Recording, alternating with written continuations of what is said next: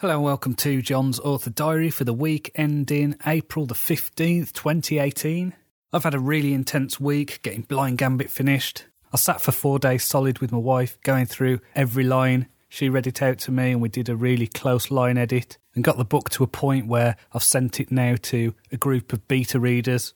So they'll help me pick through any glaring continuity errors or typos, that kind of thing. Now, because this book's coming out on May the 10th, I've also started doing a lot of things behind the scenes just to start building up a bit of hype for the launch.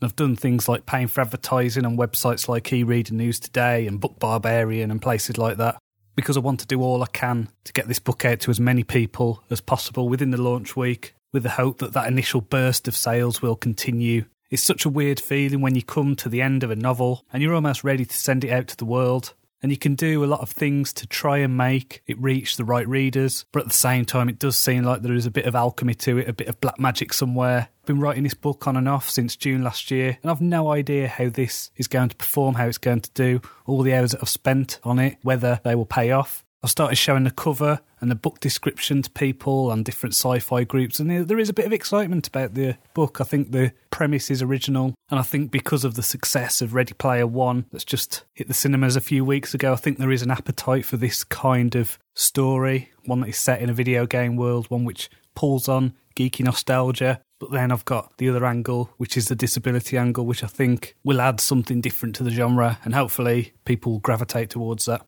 So doing everything to build this up has been quite tiring. Sitting in front of a screen all week has frazzled my eyes a bit. I've got a bit of eye strain, got headaches. This is why I really enjoy dictating my novels, because I can talk into my phone, I can walk around, I'm not sat at a desk, I'm not looking at screens. But I know that this final editing process does take it out of me, which is why I think I've mentioned before I want to change up the way I work, just so I don't have to do these intense runs of editing, because it does take a physical toll on me. So I finished Leviathan Wakes by James S.A. Corey this week. It took me a while to read that one, but it's really good. Highly recommended. This is the first novel in the Expanse series, which has been turned into a series on Netflix. It's just really high-quality space opera. I read a really cool Stephen King story this week called The Dune, which is in his collection called The Bazaar of Bad Dreams. This was a story about an elderly judge who had access to the names of people who were going to die, and these names were written in this sand dune near where he lived. I've seen this same structure play out a number of times, so I saw from almost the start where the story was going, but still, it was good, well worth reading. It'll be a surprise to no one to learn that Stephen King can write a good story. So I think I mentioned last week that I was going to try and read fewer novels for a while, and this is so I can concentrate on looking at more non-fiction stuff. So I've got a couple of Modern Scholar lecture series that I've listened to. So there was one on Germans and Celts, which was a cultural history of Northern Europe from the perspective of the Germanic and Celtic people. And so a lot of this was done through looking at epic poetry and storytelling and myth.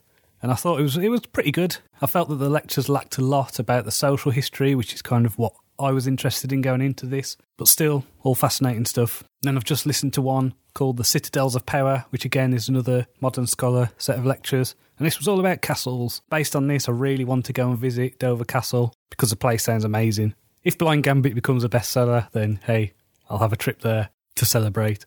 This next week, I plan on writing a short story. I'm going to be writing a prequel to a collaborative Space Marine series that I'm involved with. I read Lynn's contribution to this morning, and it was brilliant, so I'm really excited about this series. I feel like I've really got to raise my game to make this as good as or better than what Lynn's done. So, healthy competition, can't wait. So I've had no questions this week. If you have a question, please email me. It's john@johncronshaw.com. That's JONCRONSHAW. Blind Gambit is now available to pre-order, so you can visit tinyurl.com/blindgambit, and it's going to be on sale for 99 cents for the next few weeks. So take advantage of that because it will be $3.99 after the launch. Remember, you can follow me on Twitter, it's @JLCronshaw. You can find me on Facebook, it's John Cronshaw Author. So until next time, cheerio.